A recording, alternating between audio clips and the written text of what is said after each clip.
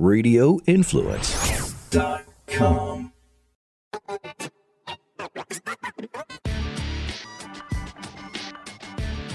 What is up, everyone? Welcome into a new episode of the MMA Report podcast. Of course, I am Jason. As always, I'm joined by Daniel Galvan, who clearly went and saw the barber. If you're watching this on video, you can see the head of lettuce has taken definitely a big trim. Yeah, man. About once or twice a year, I do my annual voyage to the barber, just to, so I don't look like a caveman. So, yes, Jason, for the next few weeks, I will actually look like a business professional with the short haircut. I feel like a new man. It's an easy way to lose 5 pounds. I feel like, outside looking in, where you get a little pressure from the girl to cut the hair. Yeah, absolutely. Absolutely. And, not only from the girl, but all the girls in my life, my mom, my grandma, everyone. It's they're like, what are you doing, man? What kind of crisis are you going through? I'm just a man who likes my long hair, and I appreciate hair, and I realize that it goes, it's not as thick as it once was. Get out of the shower and I do see a couple bald spots. I'm hesitant to cut it because I'm so thankful that it's still here. I know it'll be gone soon. Look, I'm a short hair kind of guy. Like it starts getting long around the ears. I gotta go see the barber. I gotta get trimmed up, but I can't deal with the long hair. But I look at the family history among the men in the Floyd regime, and I understand I gotta enjoy this head of hair while I have it, because at some point I know, and I look at older photos. I'm like, yeah, that hairline's definitely going back. But of course, we're recording this here on Thursday morning, July the 6th, just a couple days away from UFC 290. Of course, the July 4th weekend just passed, and I mentioned last week on the podcast that last weekend I was going to take some time off and live life, and had a good time. Had me and the bottle. We had some good times this weekend. What was your favorite part of your July the 4th weekend, dude? We Saturday night we went down to downtown St. Petersburg and kind of bar hopped around and had a good old time. It's that was a fun time. But yeah, I talked about and kind of give people a peek of the behind the podcast. Me and Daniel have really talked about is, while we understand this is a mixed martial arts podcast, like, we want to be transparent about everything that's going on with us. Look, it's some things have happened with me over the past couple months, good and bad, and for me it's just like, I'm just going to live life. I'm going to enjoy life. And, and there's a core group of people around me that, that they're ready for the roller coaster and the fun part of this. And that's what it to me is. And the crazy thing is, I talked about that on the podcast last week, and that night I'm at the bar and one of the guys said to me, he goes, "Living life, huh?" I go, "Oh, you listen to pod." Yeah, that is awesome. That is awesome. I'm jealous of you living life, because I'm out here working on a Tuesday on July the 4th. You're out here living life, in St. Petersburg, and I'm out here working, man, for the man. But I at least enjoy my job. It's a fun job. I work in the news industry. So what I did was I went out and I recorded people living their lives. I went out to the beach and recorded everyone enjoying, having a good time. So many drunk people. My biggest concern on July the 4th was that a drunk person would get on live television and say something that would get me fired. So basically the way it works is, when I have my reporter live, as soon as she's live, I'm looking all around. And if I see someone that looks like they're going to jump in, my first line of action is to give them a really mean look. My second line of action is to shoot a double leg takedown before they enter the frame. But thankfully we didn't get there. Yeah, man. But by the time Tuesday got here, I was like, okay, it's time to wind down a little bit. That's what my buddy Chris says, like, because we're going to the Rays game tonight, and I was like, hey, man, I gotta take a night off, man. I need a day of recovery, because it was fun, man. And there's and various things happen. I'm sure you weren't the only one this July the 4th weekend, right? Because you celebrate the weekend on Saturday and Sunday, and then it's like, oh crap, Monday and Tuesday possibly. It became a 4-day weekend. So for so many people, I'm sure they had fun on the weekend, and they're like, man, on Tuesday I just kind of feel like, not drinking that much, just eating a couple of dogs in the grill, or maybe a burger or two, and watch the pretty fireworks. And it was a long weekend, man. We went out and on the 4th and just we had a burger and shot some darts, and I think I had like 2 beers. I'm like, yeah, I'm good, man. I'm good. I'm good, you know. But it was fun, man. It was fun, man. And you know, and look, for me, it's about enjoying life. And I will tell you, before the weekend started, I did an interview with Jay Perrin, the now former UFC fighter. Of course, people can check that out right on the Amir Report YouTube channel. And, you know, it's one of those things of a big thing for me in these conversations I have with fighters today is like, I want to have real conversations, you know, not just like the typical fighter interviews you see everywhere. And one of the things on Jay Perrin's social media, whether it was on his Instagram or his TikTok, is I really noticed that he was really, you know, talking about mental health. And of course, we talked about it a couple of weeks ago about, you know, the month of June. And it was a fascinating conversation to have, and, you know, and various things that are going on with me. And, you know, and Jay talked about, you know, how mental health is. And the other thing is that he really talked to me about was the fact of he had to cut 38 pounds to make weight for the Raul Rosas fight. And he said, he goes, the reason I shaved my head was to make weight. He goes, that was the only way I was going to be able to make weight. And in the interview, if people have not checked it out, he actually talks about that, you know, he really was in a bad mental place. And I thought, and it's really just a big thing for me about having these real conversations and you know, and kind of getting to know what's going on in that fighter's life. And also, I think, in a way for me to open up about things I'm going through as well. That is a crazy statistic that he dropped that many pounds, because that was a bantamweight bout. Yeah, his next fight, which is coming up here in 2 weeks from now, is in Cage Titans, and he's fighting at 45. And he alluded to the fact of, you know, the people around him think that, hey, your chance to get back to the big show will be best at 35. But he's also like, man, like, you know, you don't want to deplete your body so much. Yeah, I mean, I don't have the math on hand, but I feel like 38 pounds for Jay Perrin during that situation was almost a quarter of his body weight, probably a little less, because it's 38 plus 136. So then you divide 38 by that. So maybe it's like 20%, but that's a lot. But that sounds like a great conversation. People should check out all of the interviews you do with fighters. It's a little bit of a different type of interview. It's a better type of interview, and you can check it out on the Spotify, Apple Podcasts, iHeartRadio, YouTube. Also, you clip them out. I love listening to them. I tell people all this all the time, man. Like, I don't like my prep for fighter interviews is I just go to their social media account and I try to see, like, you know, hey, what's going on in their life, and try to make something different. You know, you mentioned about a stat, and I found this very interesting stat over on Reddit this morning, and it was MMA finish rates by promotion in 2023. So this was through June 30th, and the thing that really stuck out to me is where Bellator is in relation to the other notable promotions. So One Championship has had 43 finishes with a 59.7% finish rate. PFL, they've also had 43 finishes. There's at a 58.1%. The UFC, obviously a ton more fights, 123 finishes, 49%. But then what stuck out to me is Bellator is only at 39.4%. 41 finishes, and like that number on the outside looking in, Daniel, that shocked me because, well, we joke about the Bellator prelims calling it the human sacrifice hour.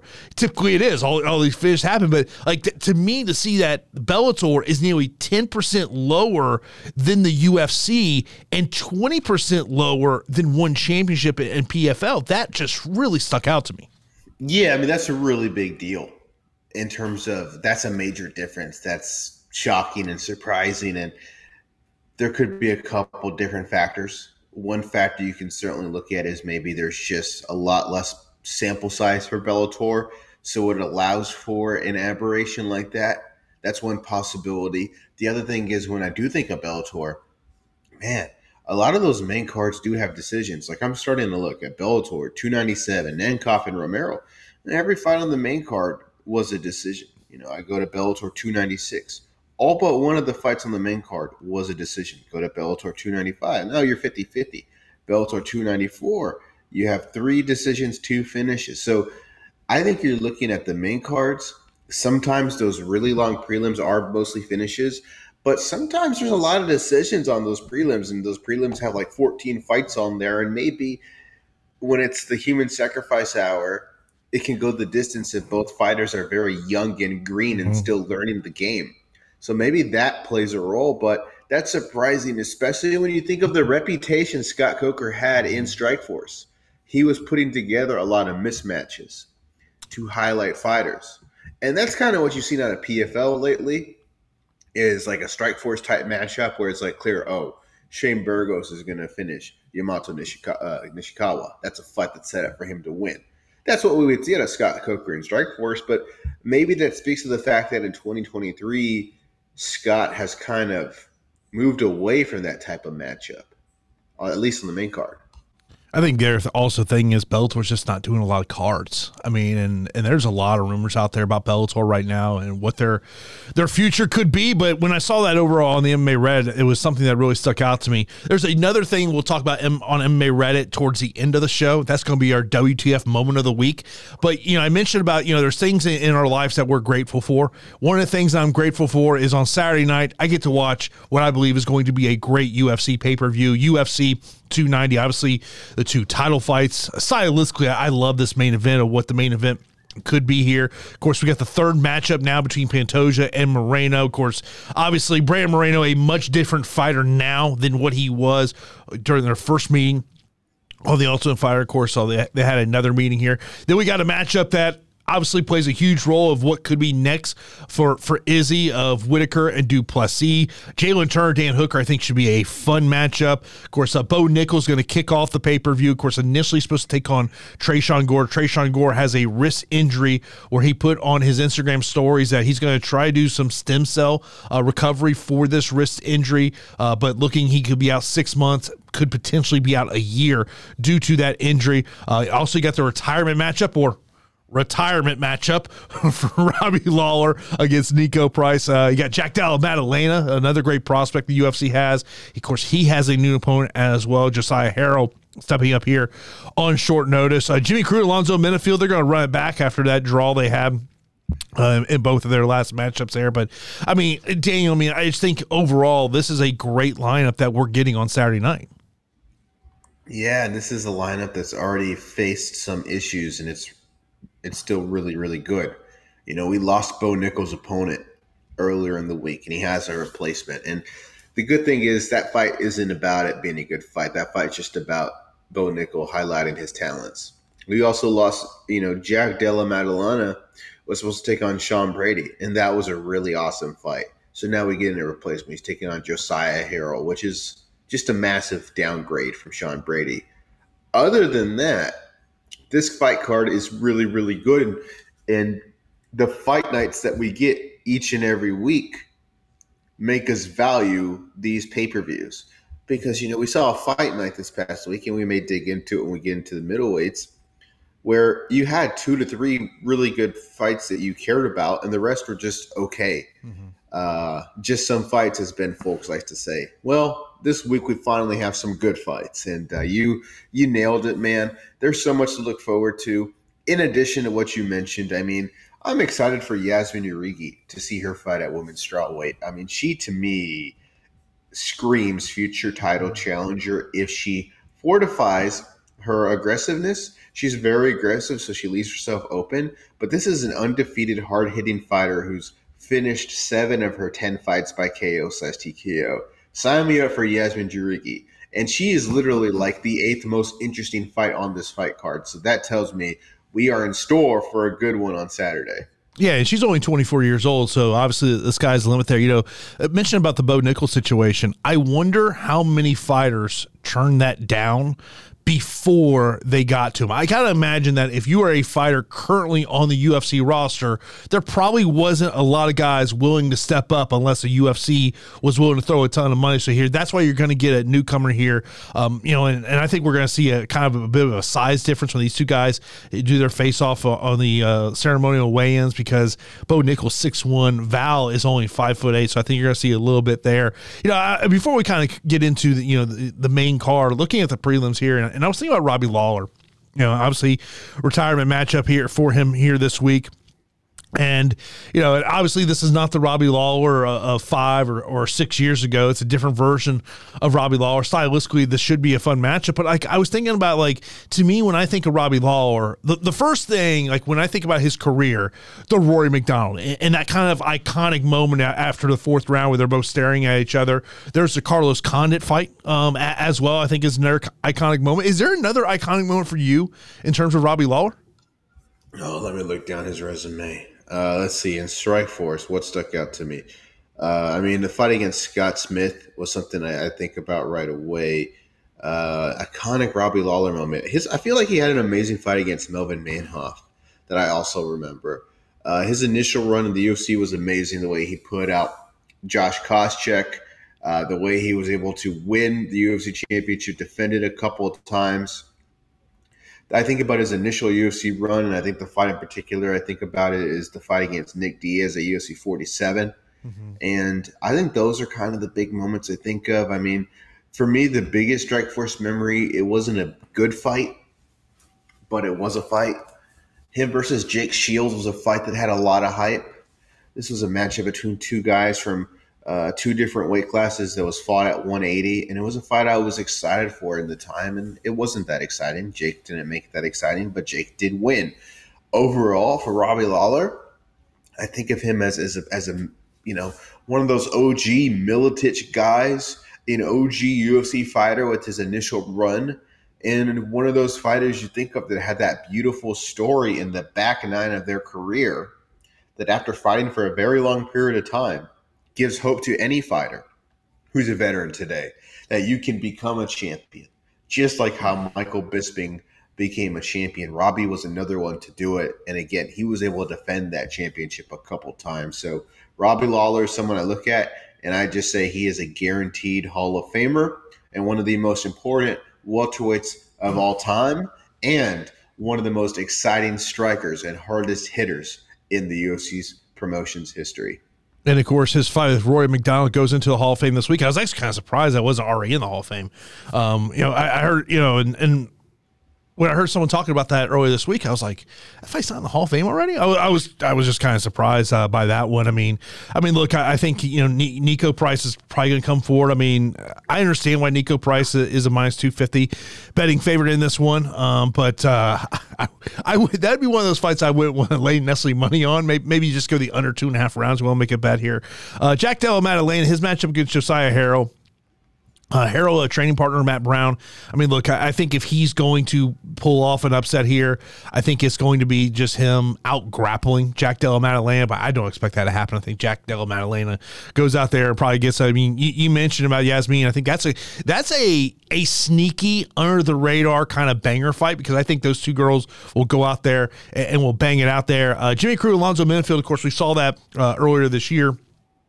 Matchup where Alonzo Menifield knocks him down twice, nearly finishes him, gets deducted a point in the 3rd round when he was trying to stop a takedown. That one is a matchup to me is Jimmy Crute. Of course, that leading his first match with Menifield was the first time coming off a knee injury. He'd been out 14 months. Look, if Jimmy Crute's going to win this one, to me, he's going to utilize his grappling. If Alonzo Menifield wins this one, I think he knocks him out within 10 minutes. But that's one. But if you look at the early prelims, the guy, even though he's a 10-1 betting favorite, Tatsu Tara is a guy you have to pay attention to. Yeah, I love me some Tatsu Tara. All right, this matchup is going to be a catch weight, but he's a very exciting flyweight. I love me some exciting flyweights. Tatsuro represents the Japanese male fighter with the greatest chance of becoming a star and on the UFC roster. Mm-hmm. And it's been a very long time since we've had someone like that. The last time in the UFC, it was probably Kyoji Horiguchi, but he didn't hit at the same level that Takanori Gomi, I think, hit during his big run in Pride. Didn't hit the same way that Shinya Aoki hit in his big run in Japanese MMA. So I really hope Tatsuro has a successful career because I love it when they are really good Japanese fighters that are stars in their homeland. And I would love it if the UFC would return and run a card in Japan. So Tatsuro represents someone that can really lift the tide. And there's a couple other Japanese fighters on the horizon. A lot of them fight in one of seeing Ryzen. But they're young, they're talented, they're good. And I think Tatsuro is going to get that first round submission. The rest of the prelims really don't do anything for me on the early prelims, Jason. It's all about those prelims that are on a right before the main card. And I'm hoping Alonzo Menifee wins, only because I say that only because that means the fight's better. Sorry, Jimmy Crute. If Alonzo Menifee wins, that means we probably got to finish, like he said. Jack Della Maddalena is going to win that fight in the first round. I think that's not some crazy prediction. I'm going to root for Robbie Lawler. I'm going to pick him, but I can see what you were saying. Firstly, like Robbie, I'm pretty sure his only win over somebody who's not retired at this point is probably like Matt Brown. Maybe there's a couple others that I'm missing. He has not looked good in a very long time, but he still hits really hard. I could see Nico overwhelming him with volume, but I have a feeling this fight's going to play out on the feet. And if Robbie feels comfortable there, I'm going to root for him to get that victory. But Jason, there's a lot of fights with wide odds, and let's not forget, this past weekend we saw a major upset. We saw freaking Elvis Brenner upset Guram Kutateladze in that third round after getting beat up. So, we saw Benoit Saint Denis upset Ismail Bonfim. So we have seen massive upsets just 7 days ago. Surely there will be a massive upset. Will it be Val Woodburn upsetting Bo Nickel? Will it be Josiah Harrell upsetting Jack Della Maddalena? Will it be Denise Gomez upsetting Yasmin Urigi? I don't know. But usually every week when we have a couple wide matchups, there might be one person playing the role of spoiler. It'll be interesting to see if someone does that and who the hell it's going to be. I mean, who is the fighter that you think is most likely to be upset if you're looking at the wide odds? You can't say the main event. I know the odds are wide in the main event, but Yair as a pick is a cheap out because I feel like Yair is a real live dog there. We'll talk about this in a moment. I think the Pantoja as an underdog is something that sticks out to me. That's a cheap out. He's already beat him twice.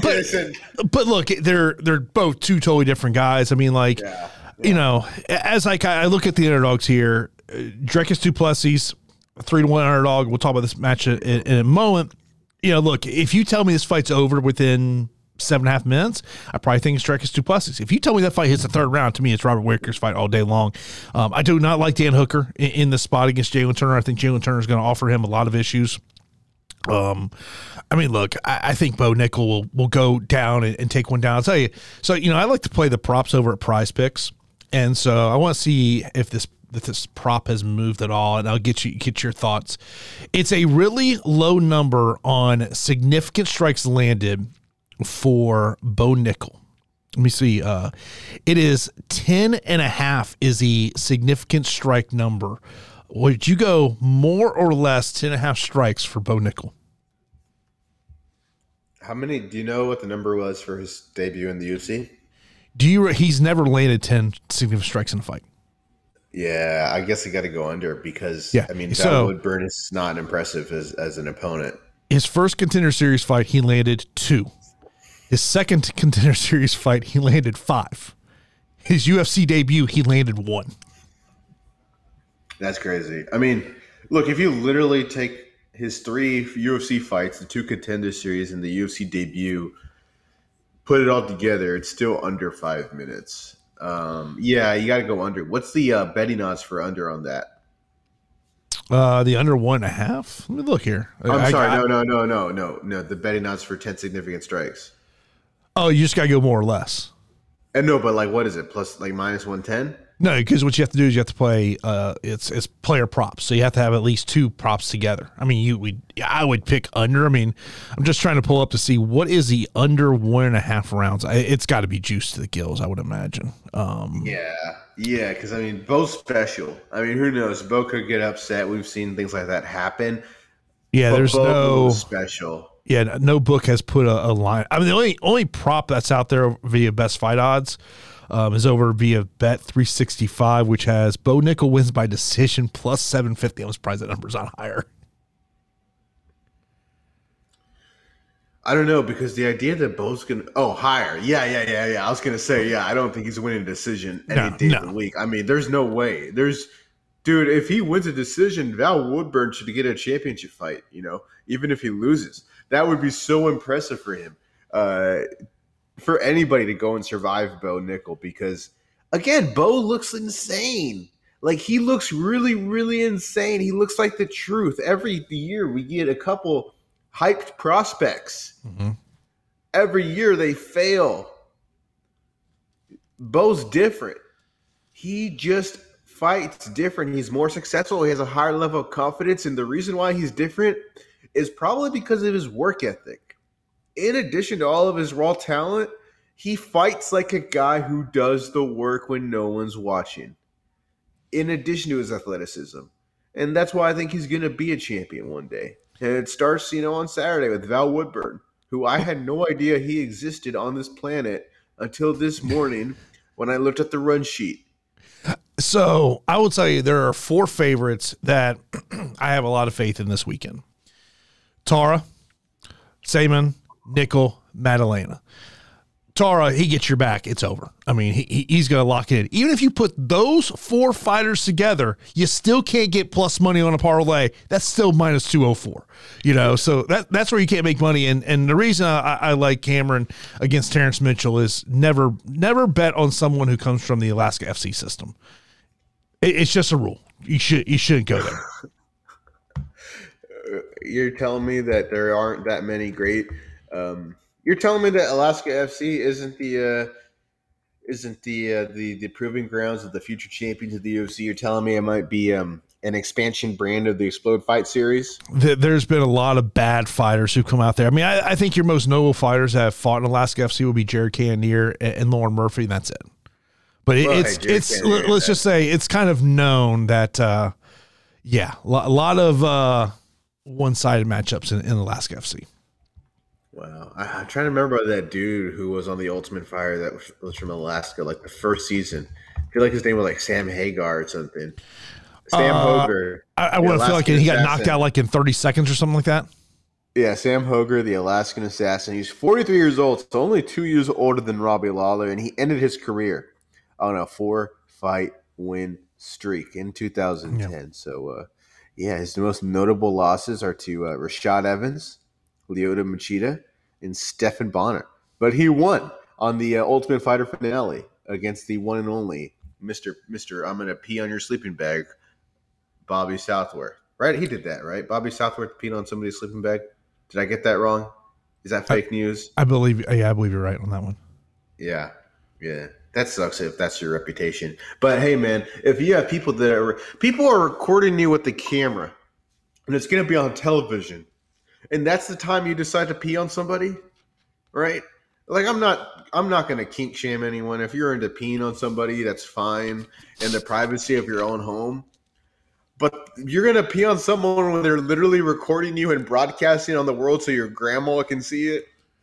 Yeah. It's a tough watch. Watch. No. Well, I think we can maybe talk about the Ultimate Fighter a little bit later on.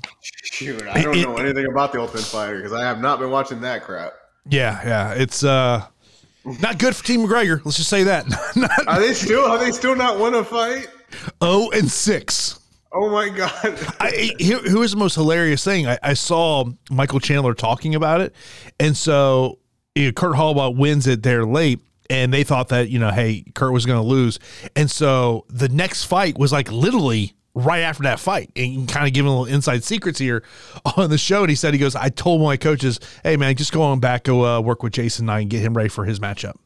But yeah, Team Connor 0-6. Oh my God. I think we might see the first ever sweep.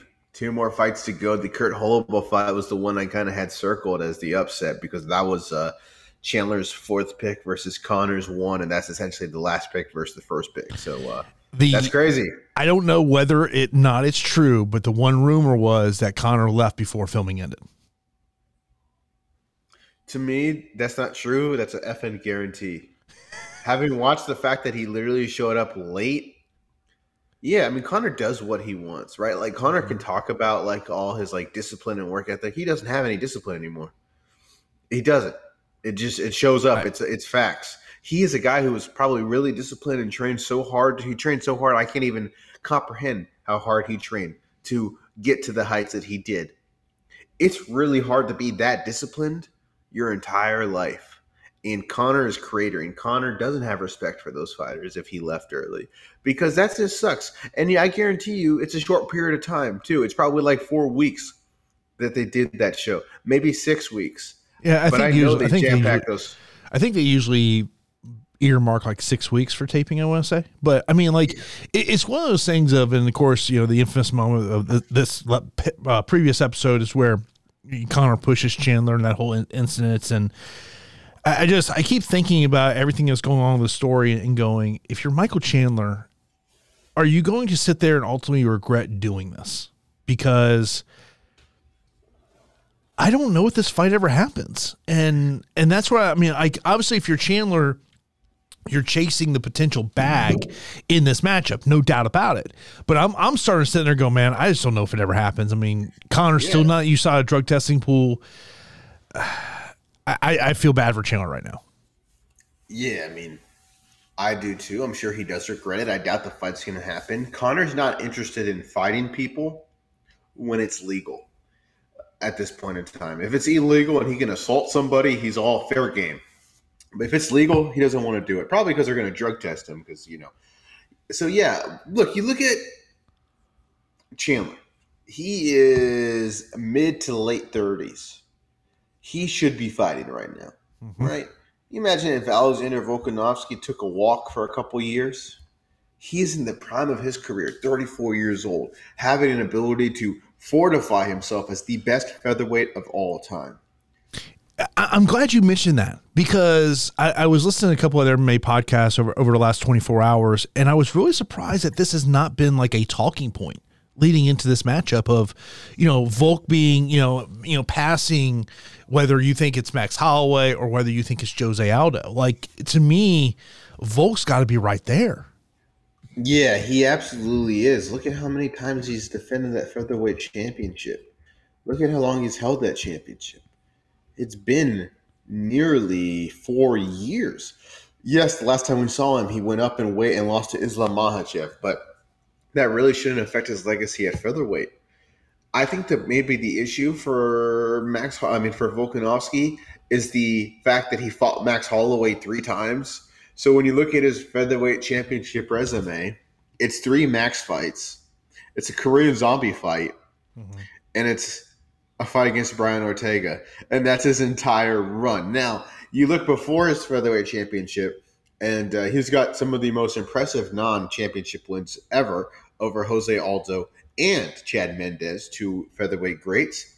But the one really cool thing about the fact that Volk has fought Max 3 times is if he successfully beats Yair, there are so many fresh matchups that we've never seen before for him as champion at featherweight.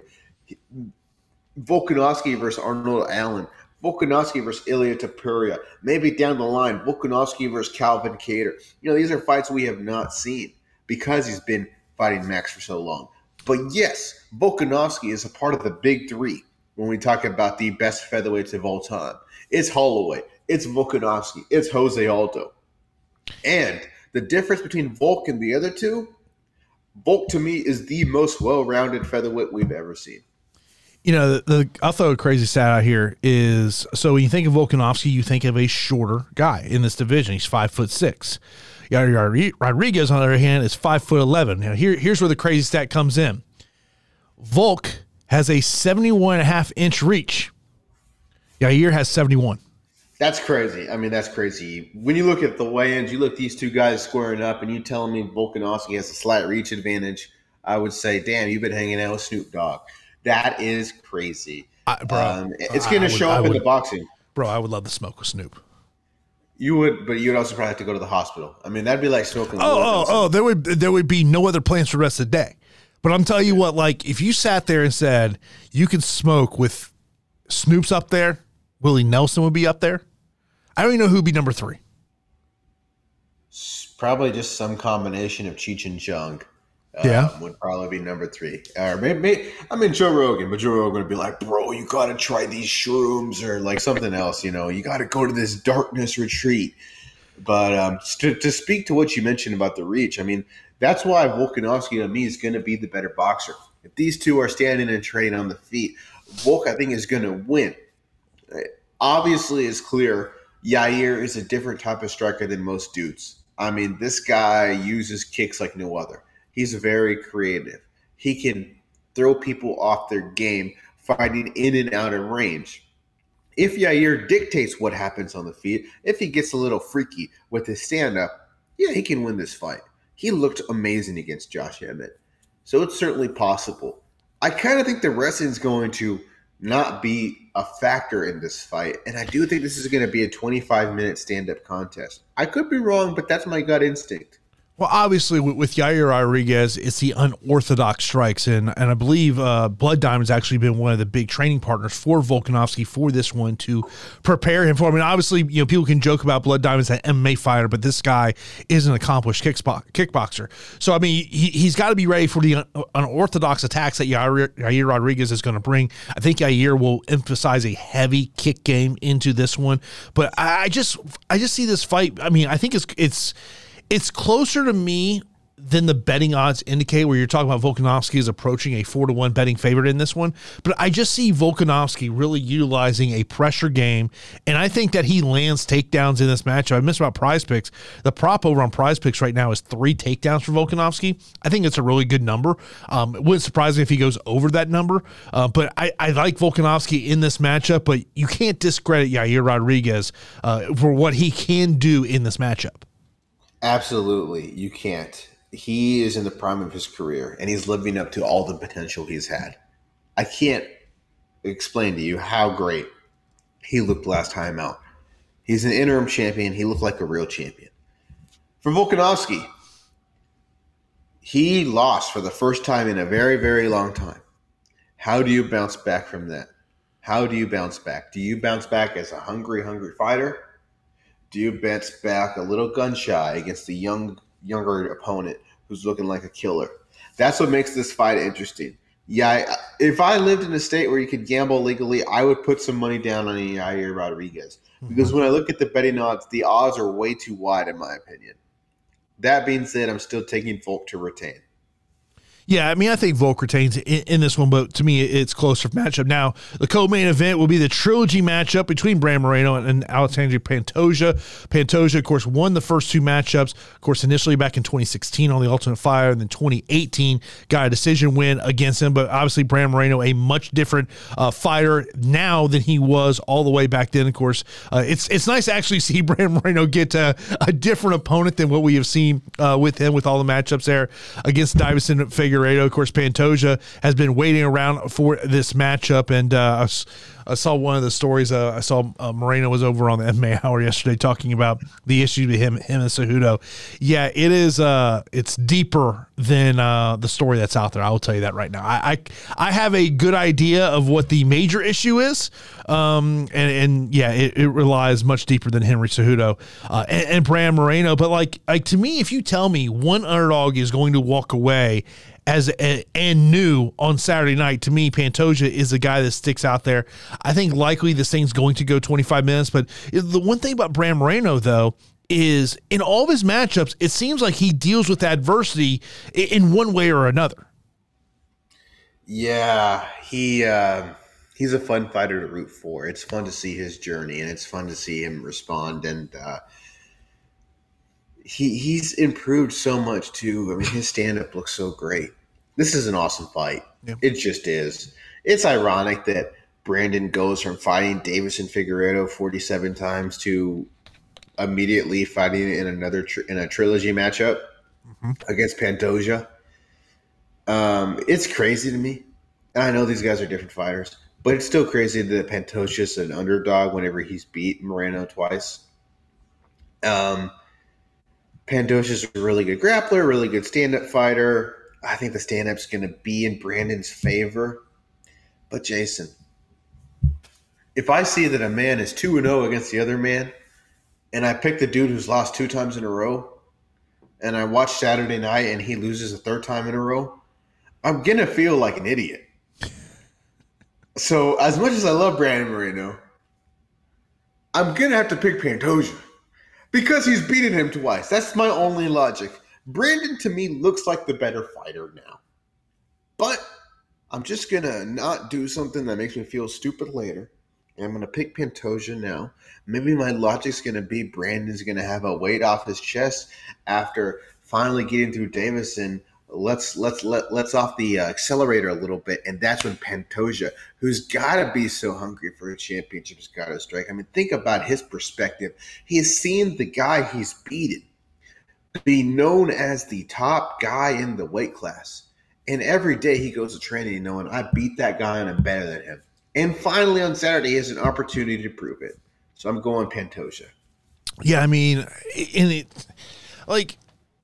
I feel like Moreno's likely going to win it. I think this fight's very close, but like from a betting perspective, like I think if I'm looking to I'm looking to pick like say 3 or 4 underdogs in this card, Pantoja is one of those underdogs that I look at. But I think it should be a fantastic matchup. Of course, we also got I wouldn't necessarily say it's a number one contender matchup, but because obviously Sean Strickland plays into this, Robert Whitaker and Dricus Du Plessis. Duplessis got that nose fixed. And so I guess we're supposed to imagine that he's supposed to now have this great gas tank, which I want to see it before I believe it in terms of this one. Duplessis is a guy, and he even talked about it yesterday. I mean, he's a guy that's going to go for it right from the start. And Robert Whitaker, I mean, look, since 2014, he's only lost one guy, and that's the champion, Izzy. To me, Whitaker, he should win this matchup, but obviously a lot of mileage on Robert Whitaker. If Duplessis is going to win this one, to me, it's him storming Whitaker, catching him within the first 7-8 minutes of this matchup. But to me, it's Robert Whitaker all day. But if you tell me Dricus Du Plessis wins on Saturday night, walks out with no injuries, to me, it's no question that he will be next for Izzy. Yeah, that fight has been set up for a while now. Both these guys have been talking smack. It's a great fight. They have regional back and forth. Put that fight in Africa somewhere. Put that fight in Australia. It would be for the September pay-per-view, which is in Australia. It's either Australia or New Zealand. I think they should do it in Africa somewhere. I mean, South Africa. That the 293 is September 9th, which is in Sydney. Yeah, but doing that in Africa would make all the sense in the world. But obviously that's not going to happen this year. Now look, if Whitaker goes out there and wins, which is what I expect, I think Sean Strickland is going to be the natural guy to get the next title shot. Yeah, I think so too. He looked really good against Magomedov on last week. I mean, Abus did win round 1. But Sean just completely took him to the woodshed in round 2 and put him away. He had 5 minutes cardio. Yeah, and Sean took advantage of it. Sean did, and Sean's a phenomenal fighter. I don't think he has a chance against Izzy Adesanya, but he's going to sell the fight really good. I mean, he's a phenomenal promo. He's almost like a pro wrestler the way he talks, and he's like a pro wrestler from the 90s the words that come out of his mouth. I think Strickland probably gets the fight for sure. I think he will get the fight because I think Whitaker's going to beat Dricus. I mean, the stat you put out there is crazy. Since 2014, 9 years, nearly a decade, the only person Whitaker's lost to is Izzy. If Izzy doesn't exist, maybe we're talking about Robert Whitaker as the greatest middleweight of all time at this point. Yes. Like maybe we're talking about him as someone who has surpassed Anderson Silva. Yes, the mileage is an important factor. But not as important as the fact that Du Plessis has looked really bad later in fights. Never fought anyone as talented as Whitaker. Not even close. I think Whitaker is going to survive any early onslaught and really take advantage in rounds 2 and 3 and put away Du Plessis in round 3. I like Robert Whitaker to win, but obviously Dricus is an incredibly live dog with his stand-up. He's dangerous. He's powerful. These two could go in there and Dricus could win in 35 seconds. I don't think that happens. I like Whitaker. Yeah, I like Whitaker to win this one. But by the way, speaking of Sean Strickland, a photo emerged online yesterday that he taped an episode of the Joe Rogan podcast. I don't listen to a ton of Joe Rogan podcasts. I'm going to listen to that episode because God knows what might come out of Sean Strickland's mouth. Yeah, he's going to say something crazy. He might get canceled. I mean, it's possible. If you're Dana White, you're Hunter Campbell, you're Ari Emanuel, you would have to be scared to death of Sean Strickland being your champion. If you're Dana White, I don't think he's scared to death of it. I think he loves it. I think Sean Strickland probably says half the things Dana White believes. If you're Ari Emanuel, yeah, you probably don't want to see that happen. If you're Hunter Campbell, you probably don't want to see that happen. Dana White probably loves Sean Strickland. And I mean, he's a cool dude, like, other than, like, sometimes he says really offensive stuff. But other than that, I like him. There's, especially you look at some of the stuff that's mean towards minorities. It's like, that's messed up. That's really messed up. Don't say that. Because, like, I like you whenever you're just being you and being kind of funny and goofy. Don't say anything too stupid. So that'd be nice. He said some stupid shit last week. Sometimes I don't hear it. It's one of those things of when you see a Sean Strickland interview, you're just like, okay, what crazy thing is he going to say next? Because you know it's not going to be one thing. It's going to be multiple things. Yeah. And a part of it is, like, it just feels like a bit. I was seeing this video on TikTok earlier this morning, and it was from when he was going to fight Alex, and he's talking about what Izzy's Pornhub history looks like. I'm like, who says this shit? Yeah. It's I probably don't want him as your champion. I think I agree with you. The more I think about it, I probably don't. If he gets the next title shot, can we bring back UFC primetime? And so someone's got to follow Sean Strickland around for like 6 weeks just filming him. No one's going to do that. No cameraman is going to be like, oh, you would sign up for that. I would not. I don't want to go follow a dude who's got a handgun on the top of his toilet. Are you kidding me? What the hell? Did you see that room tour? Bro, could you imagine being Sean Strickland's neighbor in his apartment complex? Oh, maybe he's a really nice guy. I mean, I'm sure he's a nice guy. He seems like a nice guy. I mean, like sometimes he, like, pulls off the veil and you can kind of see the real Sean Strickland. Well, that's probably a nice guy who I think he does it because it gets him popularity. It makes him money. It puts him in a position where we are talking about him as a potential champion. If Sean Strickland has the personality of a 2x4, he's not in that conversation to fight for a championship. Look, I'm just telling you this right now. If you were going to go out for a night of drinks with a UFC fighter, would you pick Sean Strickland or Dan Hooker? I'd pick Dan Hooker because I think Dan Hooker would be hilarious to go out drinking with. Yeah, he'd be great. I mean, that's the pick, and especially because you probably won't end up in a fight or arrested if you're with Dan Hooker. And look, I mean, Dan Hooker's got himself one hell of an opponent, dude, against Jalen Turner. I feel for Dan Hooker because, like, Jalen Turner is probably one of the more underrated lightweights right now. Yeah. Like, you look at lightweights where the talent level maybe doesn't match the hype, and Jalen's up there. He lost a close fight against Gamrot last time out. He's a really, really good fighter. I like Jalen to win big here. Stylistically, this is a fun matchup. Like, you talk about when UFC puts on these pay-per-views and you just look stylistically at it being a fun fight, is I don't really see either one of these guys shooting for a takedown unless they're rocked. I just think it's a striking matchup. I really just don't like it, a matchup for Dan Hooker at this point. How does he deal with kind of the length that Jalen Turner has? I think Jalen Turner goes out there and I would imagine I feel like late second, early third round victory for Jalen Turner here. Yeah, I'm going to go distance. I'm going to go this one goes all 3 rounds. I'm really high on Jalen Turner. I really am. I mean, having watched that Gamrot fight, even with the loss, he impressed me, and he's impressed me up until that run as well. And this is just a really good addition to this pay-per-view. Yeah, but I'm looking forward to I'm going to go out, watch the bar. I'm interested to kind of see how fans react to the fights on Saturday night. So if you're in the South Tampa area, probably you'll know where I'll be. All you got to do is follow me on Instagram. You'll know where I'll be. But, Daniel, I want to get to the WTF moment of the week. Tim Sylvia's on Submission Radio, a podcast I check out every once in a while. I like to listen to their interviews. And this is Tim Sylvia's quote about Francis Ngannou.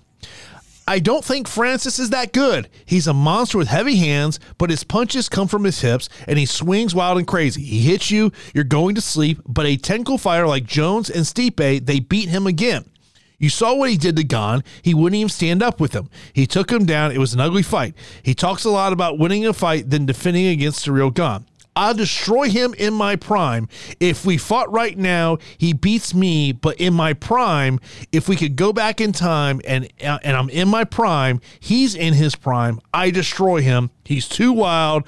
I was more a technical striker than he is. What the fuck, Daniel? Hey, you know what? Hey, bro. Tim Sylvia in his prime was a UFC heavyweight champion. Bro, he was a UFC heavyweight champion. What? 46-year-old Randy Couture came out of retirement because he knew he could beat him. Listen, Francis Ngannou isn't as impressive. Francis Ngannou is more impressive than Jeff Munson, right? More impressive than Andre Arlovsky, even though Andre was really, really cool back then. And he still was cool, but back then he had like the hair and he was awesome. But yeah, there's a difference between Tim Sylvia in 2006, 2008, 2007, and Francis now. If Francis existed in 2007 the way he is now and he went to the UFC, he would probably destroy Tim Sylvia. But I will say, a little respect for Tim Sylvia. He was a successful UFC heavyweight champion, Jason. But I think Francis runs through him. Dude, like, come on, man. Like, the skill level of fighters is so much better. And the biggest example is Randy Couture came out of retirement. By the way, Randy Couture just turned 60. I don't know if you've seen Randy recently. Bro, dude looks amazing. I want to be 60 years old and looking like that. He's looked the same since he fought in the UFC. He hasn't aged at all. That's the cool thing about being famous. Whenever you're like in your late 30s or early 40s, that's when people start to know you. And they're like, oh, you have not changed. Well, sometimes people don't really change that often until they just hit a hard wall. But that's crazy to think that Randy's 60 years old. That is really, really crazy to think about. Dude, I know. By the way, speaking of other MMA podcasts, I was listening to the Anakin Florian podcast, and it was interesting to kind of hear Kenny Florian's thought process about the Natan Schultz and Hausman Fio situation. I thought that was kind of interesting, and I think he gave a great side of that story, and it seems like a story that's kind of gone away. not much talk about it, but of course, we're in a sport where something changes every day, and all of a sudden what was a hot topic one day is kind of a story that's just forgotten about. I mean, it's not only a sport, it's a life thing. We got the memory of goldfishes now. I mean, we don't focus on things for extended periods of time. Think about the news cycle and how often the storylines change. I mean, a couple weeks ago, you go to a water cooler, and the only thing people want to talk about is the damn submarine. When's the last time you had a conversation about the submarine this week? Nope, we're moving on to something else. And 2 weeks ago, everyone was an expert about submarines. So that's life, bro. Every single week nowadays, it's a new topic. It's a new conversation, right? 1 week, it's James Krause's out of the fight game. And now we're just never talking about it again, apparently. Especially when one of his former fighters is literally fighting on the pay-per-view this week. I wonder who's giving him any advice. Probably not. So it's no longer a talking point. Maybe it will be whenever Shane Burgos fights in the playoffs. It'll be interesting to see what happens with Monfils and Schultz in the offseason if they re-up with PFL, or I don't know if their contract situation is still going on. But if I'm either of those dudes, I am saying peace out, bro. I am out. Yeah, I mean, I still look at that situation. I just go, PFL, why'd you make the matchup? Like, that's where I stick with that, is like, why'd you make the matchup? You knew how close these two guys were. Like, if it was the playoffs, totally get why you say, hey, guys, this is the way the seeding worked. You got to fight each other. But in the regular season, I mean, look, the fighters deserve a lot of blame too. No question about it. But like, I look at that and say, PFL, you got to take this one on the chin too. Like, you have a lot of fault in this one. Like, the PFL likes to say they don't have matchmakers. Yeah, you have fucking matchmakers.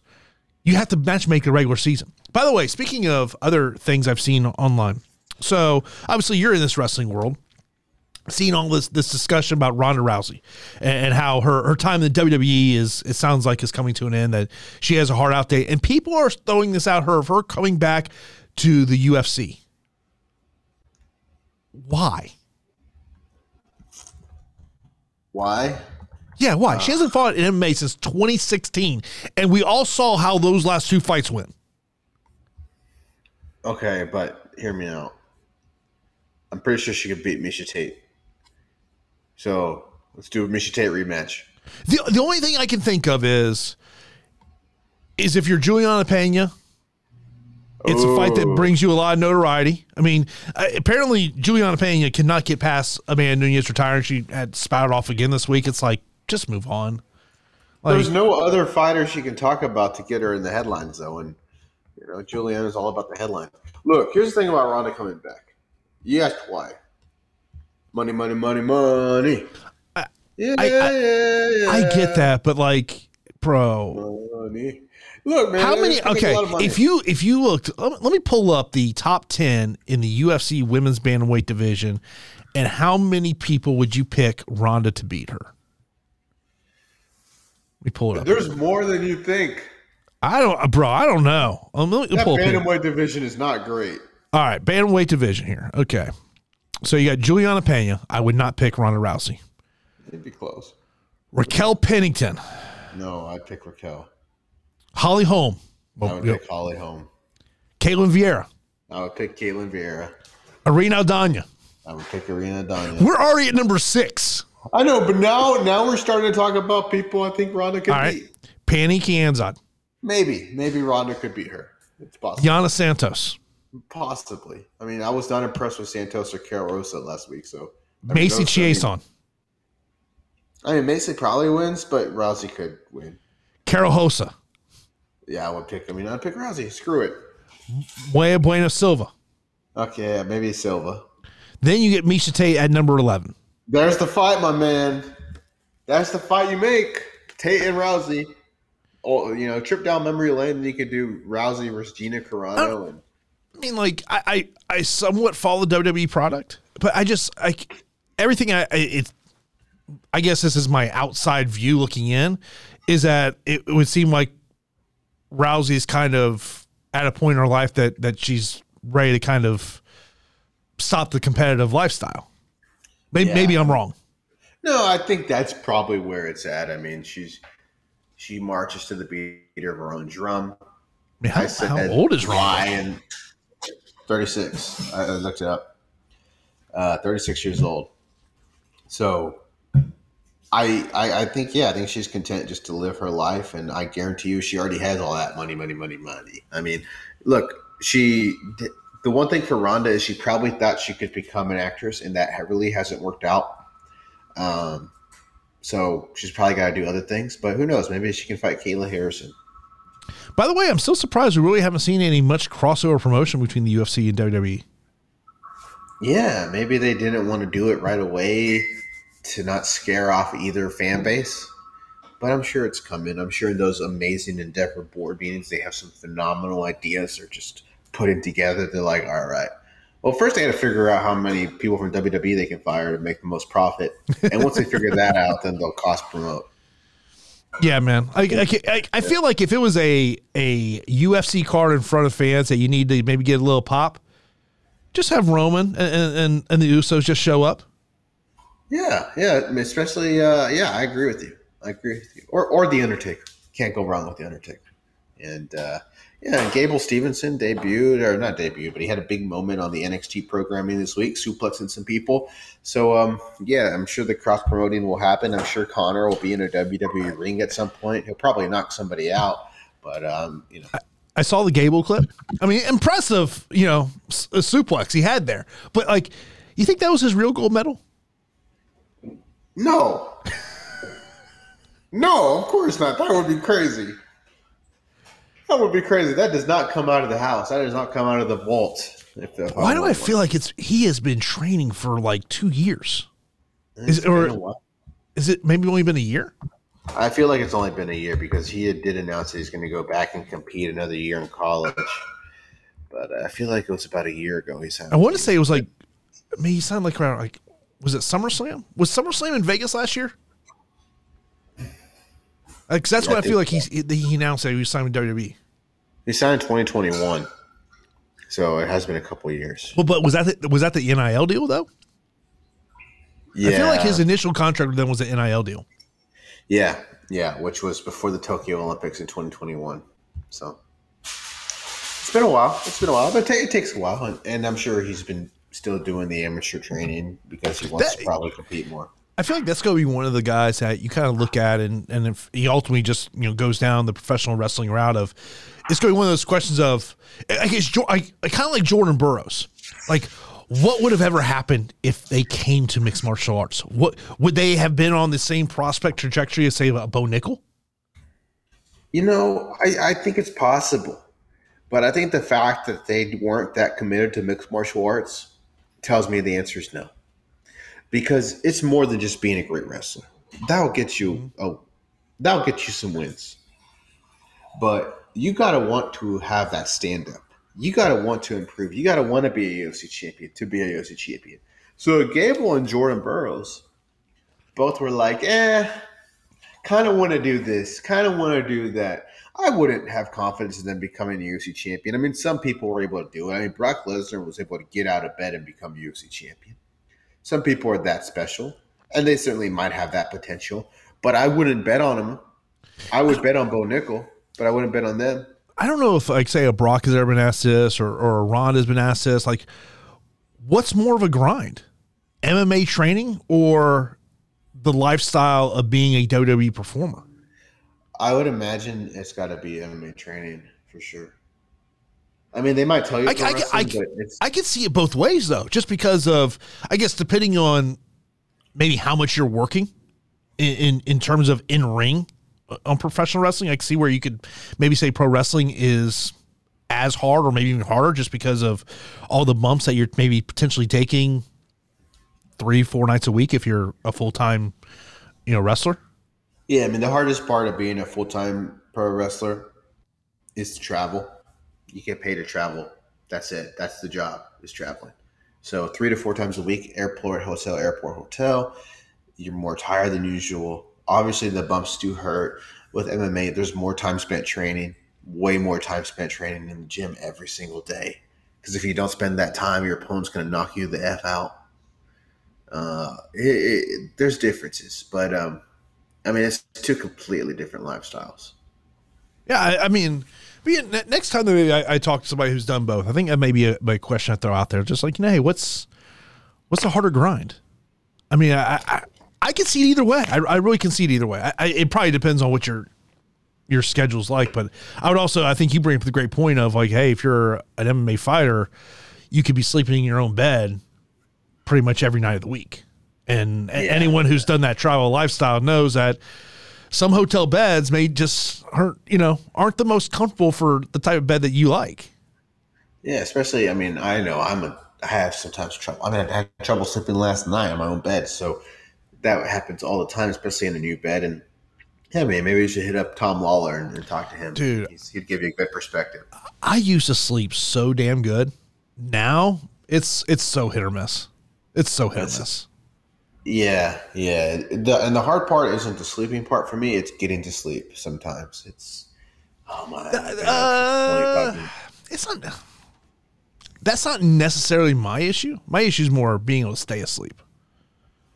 Oh yeah. No, I can't. I'm okay with that. Once we start once I go to sleep, if I wake up, I can go back to sleep. But it's that initial transition to I'm awake, my mind is racing, I'm thinking about all these things.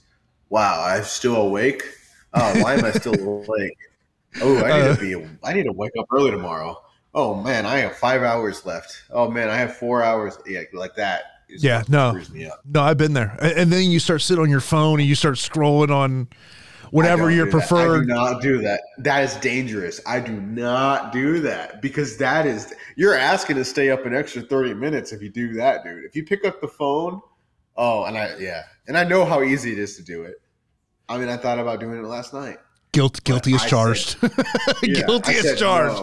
No. Bro, it's like you get on TikTok, you start scrolling through things, and like, if you want to know how much Big Brother is watching what you do, just get a TikTok account, because literally videos will come up that you'd be like, yep, yeah, I can relate to that. That's definitely going on in my life. I can relate to that. Yep, dude, that's going on in my life.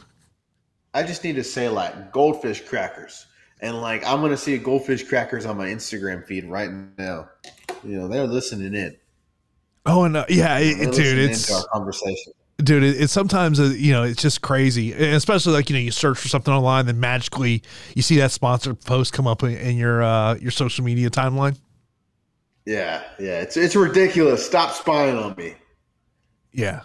Like I was thinking about this, okay, for people going out for UFC 290, is there a drinking game for UFC 290? So like in a bar scenario, for the most part, you may not be able to hear Joe Rogan, Daniel Cormier very good. So like it'd be very easy if you're sitting at home to have a drinking game related to Joe Rogan. By the way, I did something last week I've never done before.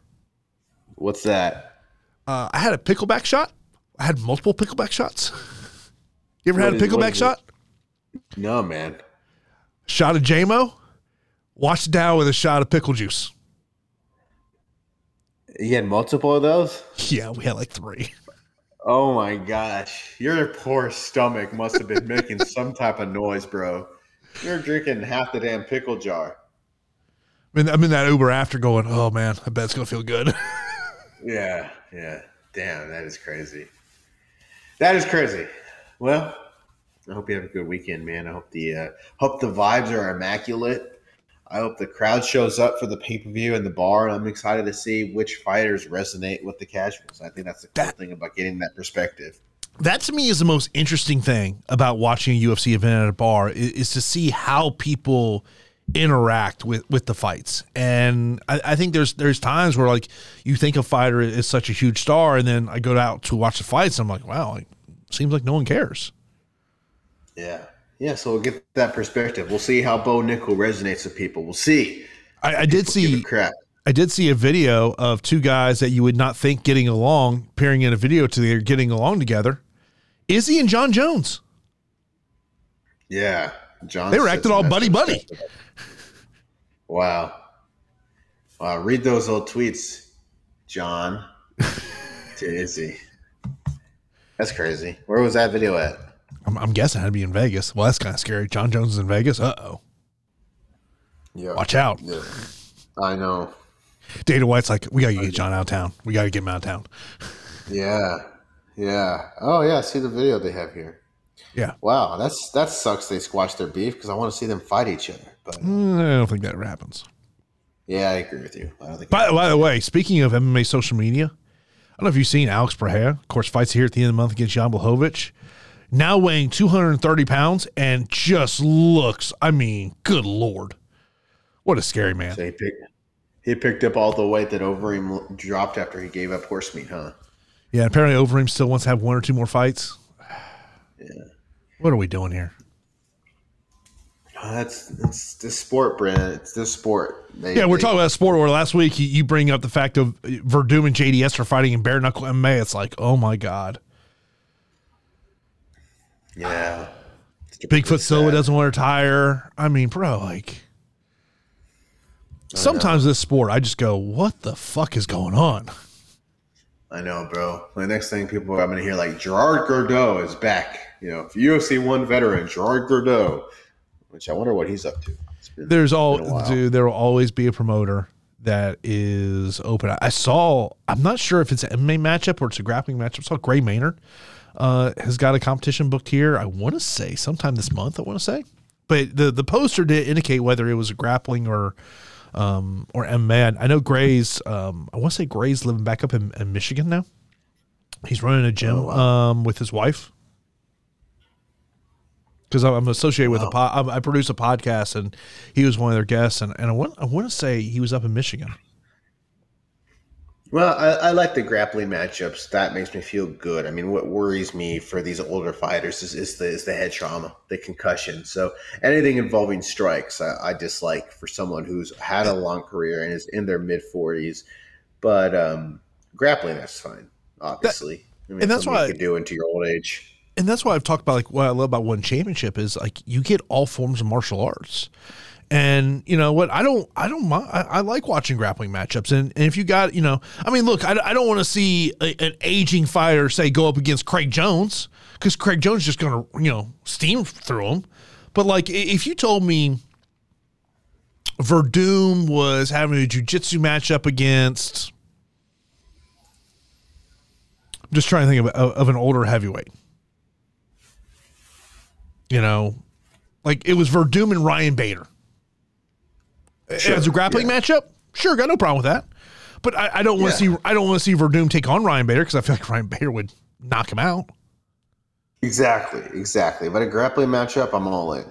You know, it's safe, it's fun. Yeah, no problem at all. Yeah, I mean, obviously the UFC is doing more of that stuff with their UFC Invitational. So, but I'm looking going out for UFC 290. Probably spend the afternoon at the pool. You know, because I don't know. We got here in the city of Tampa. They sent us a text and a call yesterday warning us about high heat of a feel like temperature of 110. Yeah, that's crazy. Is it that hot in the Rio Grande right now? Today it's not, but it has been that hot before like last week. Today it's actually a little cooler. But the past couple of weeks feels like 119. It has. So it is 9:53 a.m. here in Tampa. According to my Apple Watch, it's 88 degrees outside. Yeah. Has it being 93 degrees at 1 o'clock. Yeah, it absolutely sucks. It absolutely sucks, man. Yeah, a high of 94. Wow, yeah, it's a little hotter today for you than it is for me. Most days I got you beat, but I got you. You got me beat today. Yeah, but that's a little cool today. But of course, as always, we appreciate everyone taking time to download, listen to this episode of the podcast, rocking with us here on the MMA Report podcast. Of course, be sure to check out the interviews I have over on the MMA Report YouTube channel. Of course, I mentioned about that Jay Perrin interview. Also, got some other interviews to line up there. Earl Small, who just won a middleweight title, definitely a middleweight prospect. Plus, got another interview that'll be dropping tomorrow here on the MMA Report YouTube channel. So be sure to check out that. Of course, you ever got any questions, comments, you can slide those Instagram DMs, and always will answer those questions. But that's going to do it for this episode of the MMA Report podcast. So you can always hear on the podcasting platforms and on the MMA Report YouTube channel.